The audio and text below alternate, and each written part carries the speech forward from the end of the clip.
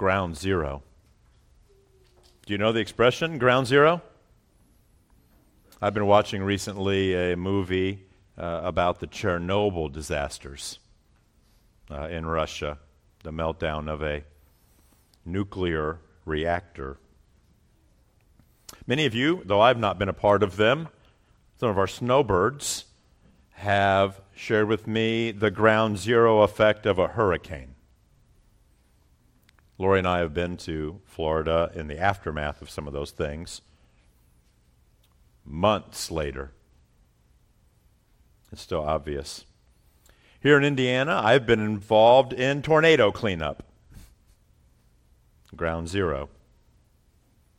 Earthquakes, floods, mass shootings. Most recently, the World Trade Center bombings and New York City. World wars, Ukraine versus Russia, all have something in common. Ground zero. I read accounts from people at Ground Zero in New York City. Most of us, my generation, know where we were when the planes hit the towers. The common refrain was about the ash. There was ash everywhere. Can you feel it? You know how your day stopped.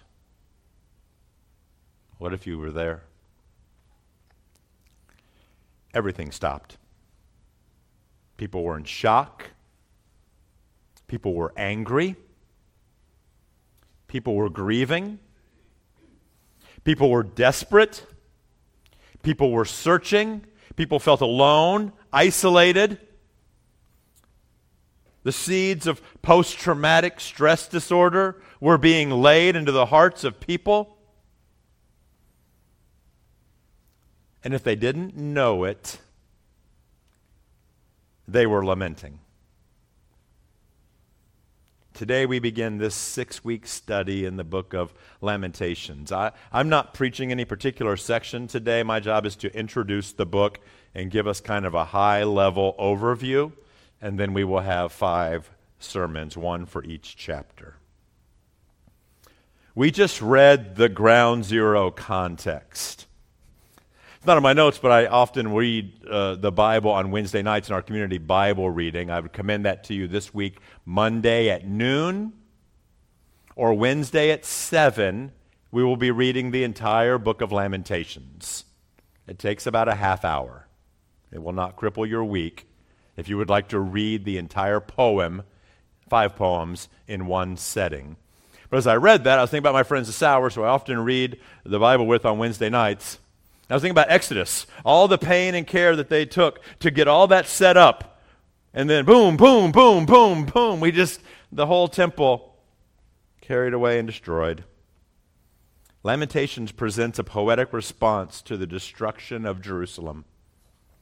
It expresses the humiliation, the suffering, the despair of the people who are living at ground zero.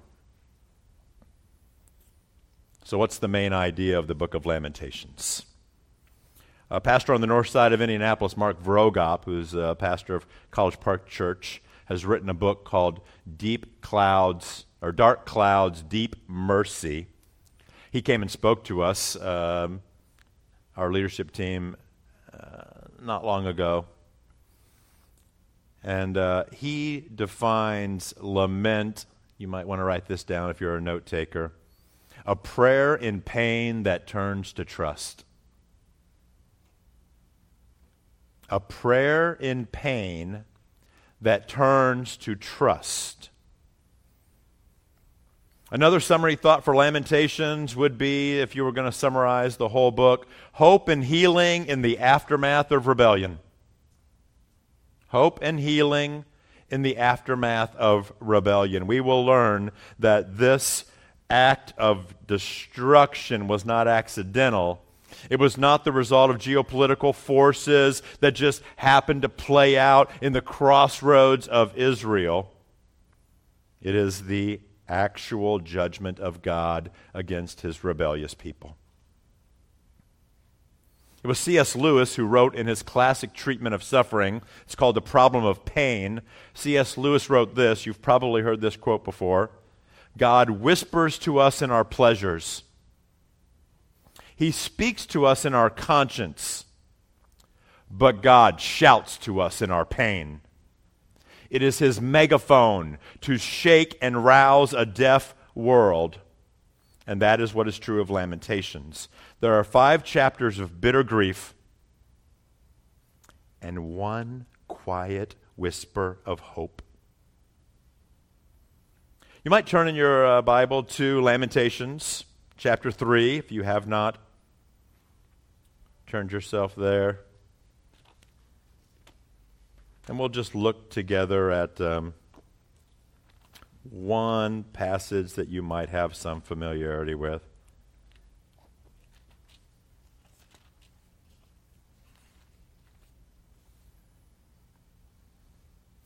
In order to introduce that, I should ask Brian to come up here. I should not be doing this. You guys understand this? Okay? I'm taking a risk, but the simplicity of this is what I'm after.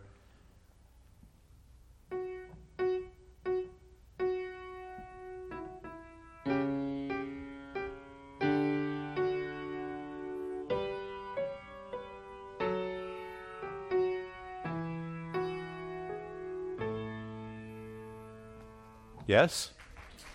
Yes? No, not. You familiar? God, that sounded bad, didn't it? Yes? Yes? No. Oh, that's funny. Chapter 3, verse 19. Remember my affliction and my wanderings, the wormwood and the gall, cultural expressions of bitterness and pain. My soul continually remembers it and is bowed down before me. But this I call to mind, and therefore I have hope. The steadfast love of the Lord never ceases. His mercies never come to an end. They are new every morning. Great is your faithfulness. The Lord is my portion, says my soul. Therefore I will hope in him. Amazing truth that the song we sing and love. Great is thy faithfulness, O God my Father. Your mercies being new every morning. Where do we find them? At ground zero. And if you've not heard the punch of hope in the contrast of the darkness of pain, then you have not felt the intent of God for those words, although you've loved them your whole life. You could hear them even more loudly and more meaningfully. 5 reasons why we ought to preach through Lamentations. My friends at 9 Marks wrote an article, 5 reasons why we might do this. They say memorials matter. I've been to D.C. recently, the Vietnam War, the Holocaust Memorial, Tomb of the Unknown Soldier. Brian and I have gone, took my family. What are memorials? They're designed to help people remember, to mourn a little bit, to learn. Memorials honor history. They send a message. They say that the book of Lamentations is a memorial, and we have much to learn by pausing, coming, and considering the message of the memorial. Significant events from long ago with lessons that still exist for us to learn from today. Honestly, as pastors, we deliberated sincerely about how Heather Hills as a group would respond to over a month of such a dark book. We love you. We don't bring this darkness to you carelessly. But we believe this will be a very fruitful study for the next 6 weeks. It is our prayer that Lamentations would change our worship, would affect our prayer lives, and give us a new perspective and language on pain and suffering. Here are 5 reasons that 9 Marks Ministries suggests that we should study this book along with some of my comments. Number 1, it's the longest lament in the Bible. There are other laments in the Bible, the book of Job, lots of Psalms, but lament is a language that the church desperately needs to recover. They say over a third of the Psalms are minor key Psalms. You understand the reference, minor key? Has kind of a sad feeling to the music. Most Christians in America prefer triumphalism, and the American way of life is, don't tell me your weakness, get your stuff together. Pull yourself up by your bootstraps and get it going. And so many Christians aren't familiar with this kind of biblical prayer language. In many churches, the congregational singing is all triumphalism, and the prayers lament nothing. The book of Lamentations demonstrates the purpose and power of turning to God. A prayer in pain that turns to God. Lay out your complaints, ask Him for help, and choose to trust. It's not just a memorial to the destruction of Jerusalem that we will talk about in a moment, but it shows us how to pray when the dark clouds of suffering envelop your life. Do you have anything you're suffering? Do you know how to lament properly? I hope that you grow in that in the next 6 weeks. Because when we preach Lamentations, hurting people will come out of the woodwork. Friends, listen to this quote I found. This is the voice of God's hurting people given back to us as a prayer language inspired by God's Spirit. This is the voice of real people in real time at ground zero crying out that God's Spirit gives back to us as a prayer language. It's profound. Number 2, Lamentations displays for us the severity of sin and the holiness of God. This is a big theme in the book. The book's a memorial, a recounting and a warning. It rehearses the suffering and grief connected to the sacking, the sieging, and sacking. You know what sacking is? The destruction. Friends, of what? Of the city of David. Theologically, this is loud. It cautions us what happens when human rebellion reaches a tipping point, crosses the red line. Lamentations is a theological book. It identifies the depravity of God's people as the cause of this judgment. It declares to us that God is holy and right to discipline His people. God can even use a pagan nation to discipline His people. The book is shocking. I'm glad I don't have to preach portions of it. The book is sobering. And by preaching through Lamentations, people, we pray, will be reminded that God is serious and God is holy. Lamentations picks up this important theme. It's a theme, as I do counseling, that I talk to people throughout the weeks, it's a theme that all of us would love to deny. I think every human being has told this lie to themselves. And Lamentations would confront this lie. And the lie is this: I can do whatever I want in the eyes of God, and it's okay. I got away with it yesterday, and I will get away with it today, and I will probably get away with it tomorrow. Sin has no consequences. That's a lie. And Lamentations is a very, very sad part of Scripture.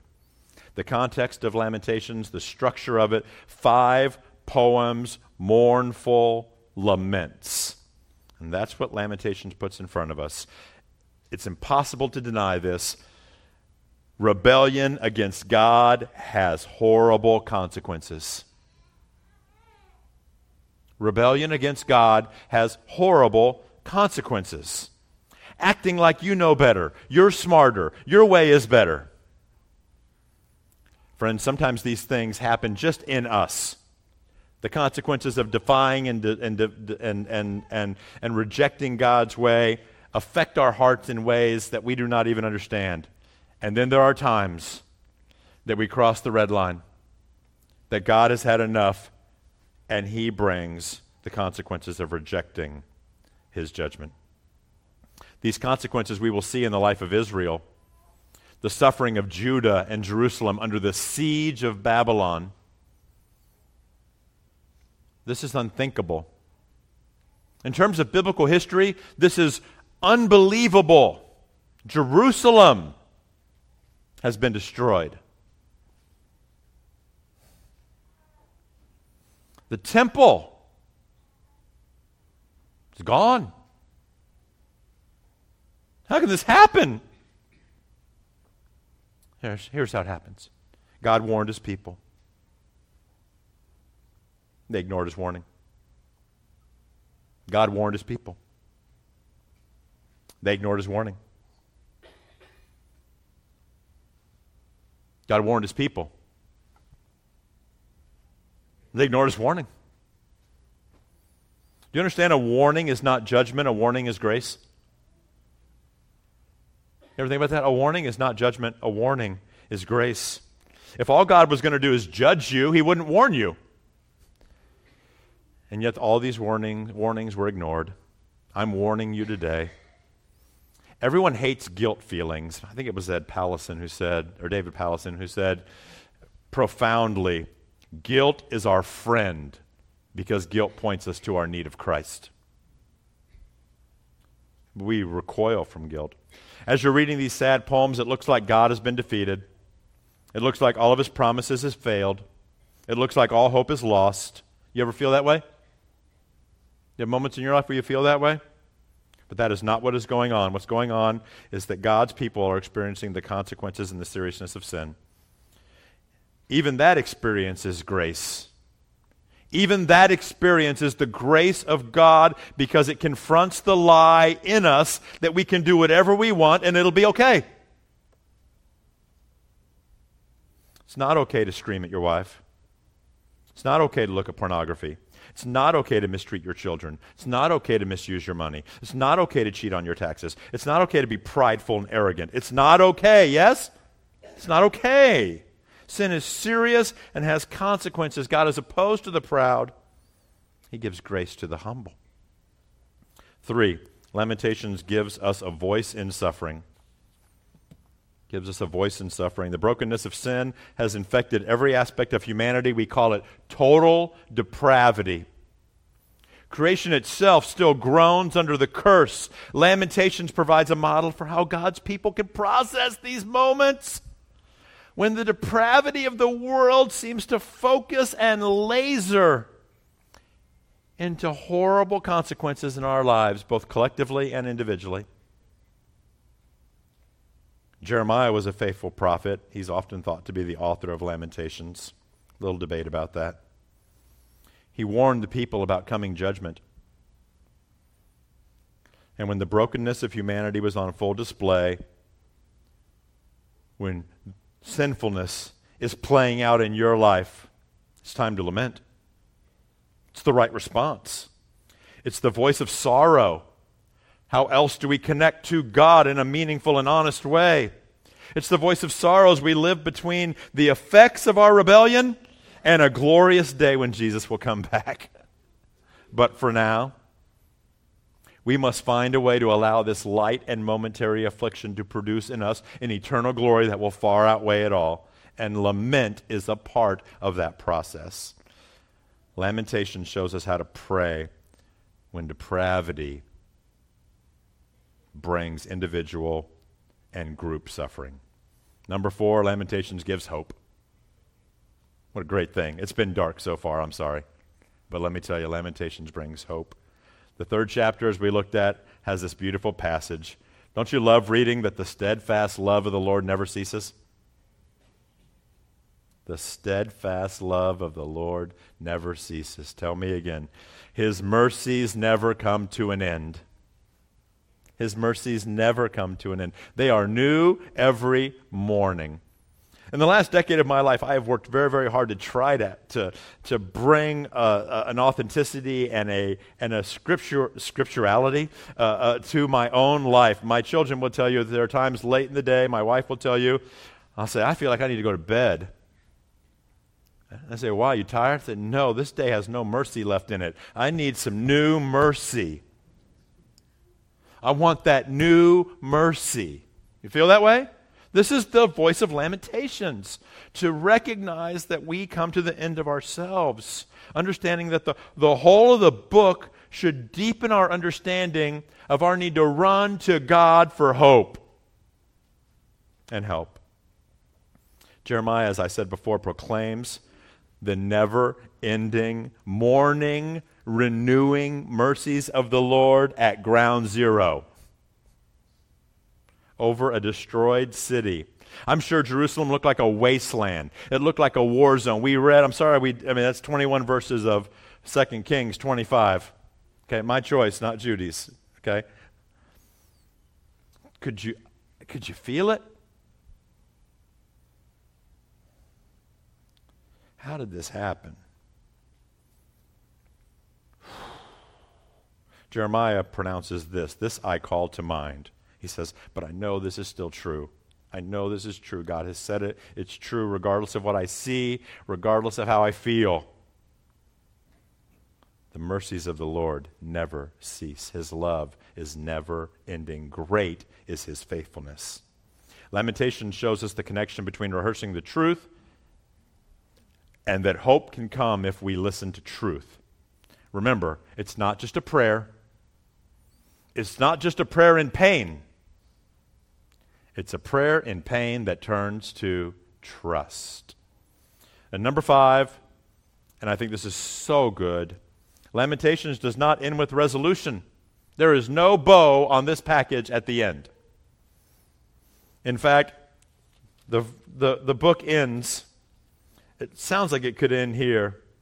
But you, O Lord, reign forever. Your throne endures to all generations. Restore us to yourself, O Lord, that we may be restored. Renew our days as of old. Sound good, right? Listen to the last verse of Lamentations. Unless you have utterly rejected us, and you remain exceedingly angry with us. Okay. I think what those things held together explain to us is that in this life we're not quite done ever. And they certainly weren't done yet. Chapter 3 is that sinner of the sinner of the sinner. Right there, mercies of the Lord. The remaining 2 chapters return to the reality of suffering. There is no happily ever after.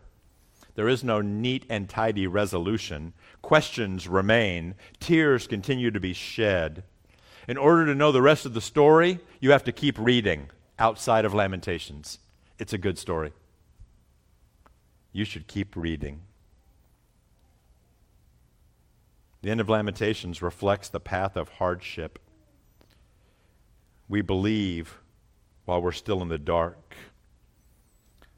I saw a few people, Brian and I were going downtown for lunch, and someone was leading 3 blind people on a city tour. They knew it because of their white canes. What it takes to trust to just have someone else guide you around a city. Even when we can't see the future, will we choose to trust the Lord? The uncertain nature at the end of Lamentations is kind of refreshing. Reminds us, it makes me feel like my life, it's not quite finished yet. There's always something new. We say that to one another, don't you? There's always something going on. Too many people don't spend any time in this book. Too many pastors avoid it because of its heaviness. But it's in the Bible for a reason. Lamentations is a memorial. It matters, and that's why we're preaching it. Okay, a few more minutes here. We don't often do this, but I'm going to surrender 7 minutes of my preaching time to an online video. I could have watched the video 14 times, regurgitated some things about an overview for authorship and occasion, but the Bible Project has done a great job. I gave many of you a handout as you came in. You can get one on your way out. If you didn't, it's the final project, but then you'd miss the visual. And so we're going to allow the Bible Project to speak to us. It's not something we do very often, and then I will come up and finish when we're done. Go ahead, Mark.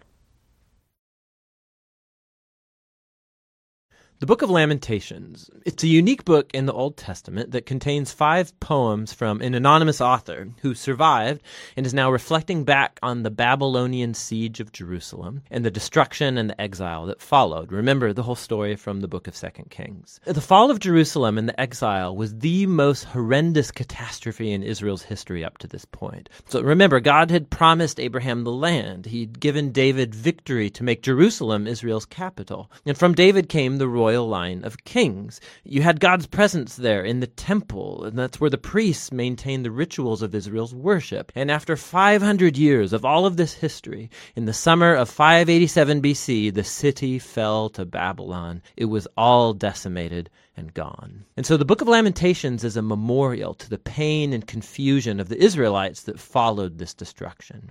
Now, the lament poems found here are not unique in the Bible. There's lots of them in the book of Psalms. And these biblical poems of lament, they do a number of things. They're a form of protest. They're a way of drawing everybody's attention, including God's attention, to the horrible things that happen in this world that should not be tolerated. They're a way of processing emotion. So in these poems, God's people vent their anger and dismay at the ruin caused by people's sin and selfishness. And these poems are a place to voice confusion. Suffering makes us ask questions about God's character and promises, and none of this is looked down on in the Bible. Just the opposite. These poems of lament give a sacred dignity to human suffering. And so these human words of grief that are addressed to God have now become part of God's word to his people. The design of these 5 poems is very intentional. It's part of the book's message. So chapters 1 through 4 are called acrostics, which means alphabet poems.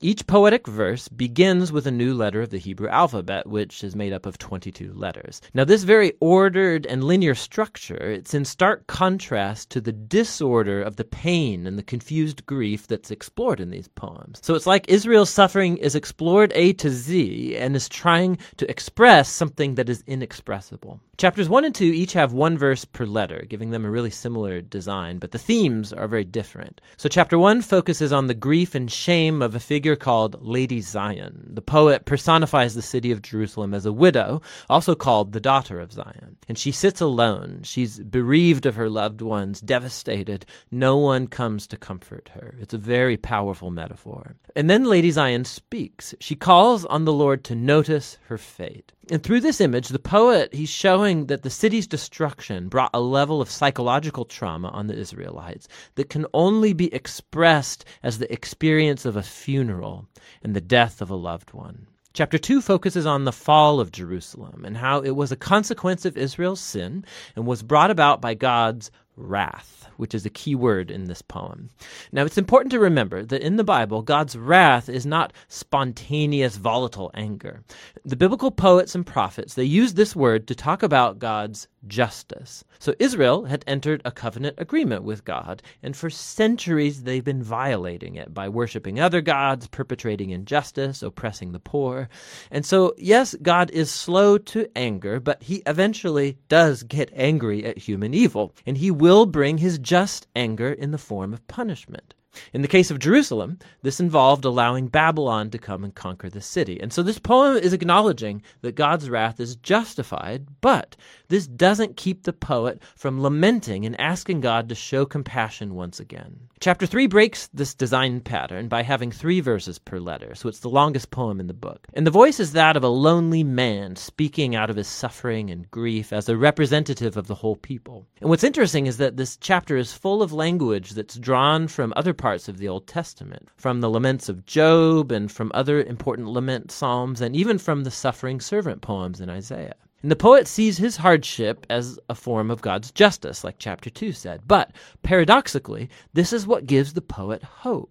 And it leads him to offer the only hopeful words in the whole book. Because of the Lord's covenant faithfulness, we do not perish. His mercies never fail. They're new every morning. How great is your faithfulness, O God. So I say to myself, the Lord is my inheritance, therefore I will put my hope in him. So the poet reasons, if God is consistent enough to bring his justice on human evil, then he'll also be consistent with his covenant promise to not allow evil to get the final word. And so for this poet, God's judgment is the seedbed of hope for the future.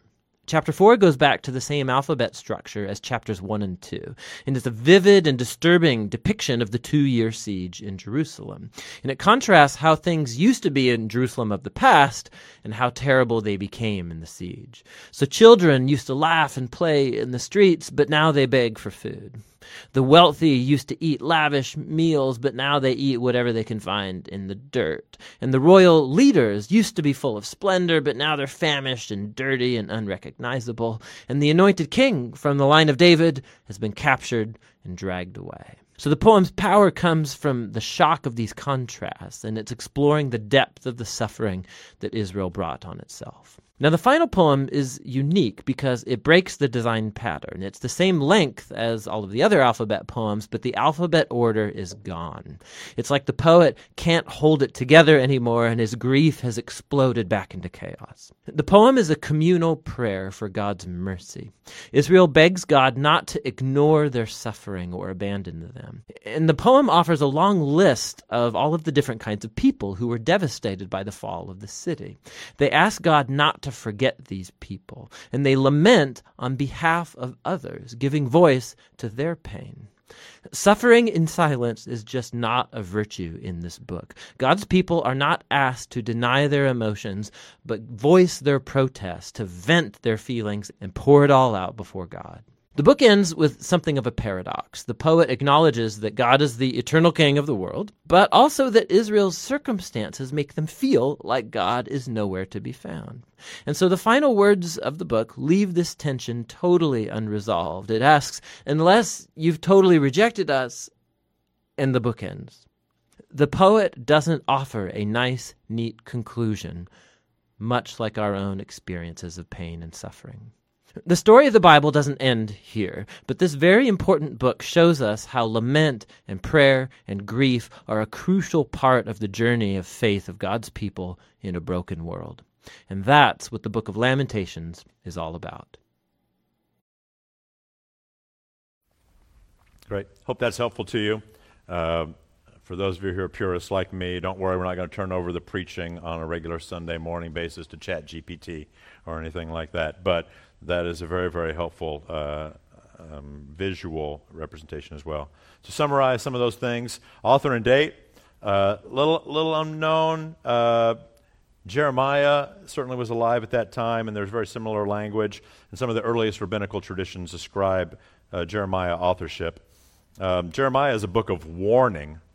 Lamentations is a book of mourning. It's written in the aftermath of the invasion, as we said, and the deportation of the nation of Judah, the southern kingdom, and the siege of Jerusalem in 586. Can you imagine living in a small city and being under siege for 2 years? By the way, you may not know, if you were to read the wider context, the historical background in the scriptures, you'll find not only in 2 Kings 25 that we read this morning, but if you want to read a few things to prepare for this, it's also chapter 24 of 2 Kings. So 2 Kings 24 and 25. And the truth is, speaking of warnings, if you think that this is unfair, if you have that Americanism in you, if you have that bent of sinful pride in you that in some way wants to sit in judgment on God for his acts of judgment, there were multiple warnings. Warning after warning after warning after warning. Prophet after prophet after prophet after prophet. Do you remember us preaching through Isaiah? Through Joel? Warning after warning. Anyway, historical background. 2 Kings 24 and 25 or 2 Chronicles 36 from a slightly different perspective. Or actually Jeremiah pens it as well in Jeremiah 52. 3 different places in the Bible where the story is told. It must be meaningful. It would do you well to know the story. What is the type of literature? It's a poem. I will amplify and just explain. He moved through that on the video just a little quickly. So there are 5 poems. 4 of them are acrostics, like Psalm 119. Many of you know Psalm 119. Each heading begins with a different letter of the Hebrew alphabet in sequence. So if there was an acrostic using the English alphabet, how many verses would there be per chapter? Well, there would be 26, right? A through Z. But in the Hebrew language, there's only 22 verses. Okay, so chapter 1 has 22 verses. It's an acrostic. That's why we'll preach it all at one time, because it's a poem. Chapter 2, the exact same structure. 1 couplet per letter of the Hebrew alphabet. Chapter 3 is a little different. It's the same acrostic structure, but there are 3 couplets for each letter of the Hebrew alphabet. So there are 66 verses in chapter 3. Make sense? Chapter 4 goes back to the same as chapters 1 and 2, acrostic, but as he said, chapter 5 still only has 22 couplets, but the acrostic is gone. And so we'll leave the different preachers to speak about the importance of that. They are lament poems. Can I talk about that just for a moment? We don't have a great language for lament, and I think in America, in an era of self-expression and overt individualism, living in this postmodern world where everyone's truth is their truth, and you do what you want to do, no one ever questions how they feel and if they should feel that way. And do you know that the first question that God always asks people when they are overwrought with emotions is a why question? Do you know the story of Cain and Abel? Cain was very angry. Do you think there's anger in lament? I'm sure there is. I become angry at situations that are suffering and full of pressure, disappointing and hard. Who's the greatest counselor you could ever have if you were going to get counseled? Do you think God will do? So do you think he probably begins at the right spot? What does he ask Cain? Why are you angry? Do you know that I believe, and the scripture would bear this out, most of the times when we're angry, we're not angry for the right reasons? You know, most of the cause of our anger is sinfully motivated. I mean, really, I know that God cares deeply when I get in the wrong line at the convenience store to get my 86-cent Dr. Pepper, and there's people buying lottery tickets in front of me. And I'm hot at the injustice in the world. So much of our anger, sadness, fear, worry, pleasure should be questioned. Do you understand what I'm saying? We have to ask ourselves, are we emoting right? The thing is that our emotions respond to our most inmost desires. Our emotions reveal what is really important to us. It's what we emote about. And emotions are so often sinfully provoked and then sinfully expressed because we want sinful things. Isn't that what James chapter 4 says? We desire the wrong things and we act out of those desires. Friends, I hope that our walking through these lament poems sober us up and rescue us from our first world problems. My pool is leaking. And cause us to lament the holiness of God, the lostness of people, the injustice of things like abortion. I hope that we get focused on the things that God is focused on. Do you feel it? That's where I think our hardest work in our hearts will be done as we go through these lament psalms or lament poems. All right, minute and a half here. We'll wrap it up. One desperate biblical theme in this whole lamentation story, in the story of the Old Testament of Israel, is the loss of the line of David. Here as the king of Judah is carried away and deported. 2 Samuel chapter 7, God had promised David that his kingdom would last forever, that his line would not be broken, it would be eternal. Lamentations points beyond the situation of the exile to Christ in some important ways. In Jesus' incarnation, his humiliation, Jesus suffered a kind of exile. Do you understand this is the beginning of the exile? Do you know some names who were exiled? Hananiah, oh, you don't know them by those names. You know them by Shadrach, Meshach, Abednego, Daniel. You know some of their descendants 120 years later, Nehemiah, Ezra, Zerubbabel, who led the charge back. This begins the exile. Jesus suffered exile. He atoned for sin for his people. Jesus understood lament psalms in the days before his own cry at the cross. As part of redemptive suffering, Jesus said, my God, why have you forsaken me? Why are you so far from saving me? Why are you so far from the words of my groaning? My God, I cry by day, but you do not answer, and by night I find no rest. Sound like a lament? Just before Jesus went to the cross, he went to a high place, looked over Jerusalem, and said, oh, Jerusalem, Jerusalem, the city that kills the prophets and stones the messengers that are sent to it. How often I would have gathered your children together like a hen gathers her chicks under her wings, but you were not willing. See, your house is left to you desolate, for I tell you, you will not see me again until you say, blessed is he who comes in the name of the Lord. Sound like a lament? It's a lament. Christ's exaltation began the end of the suffering of God's people. He took David's throne. He will continue to reign. He will one day overcome all enemies.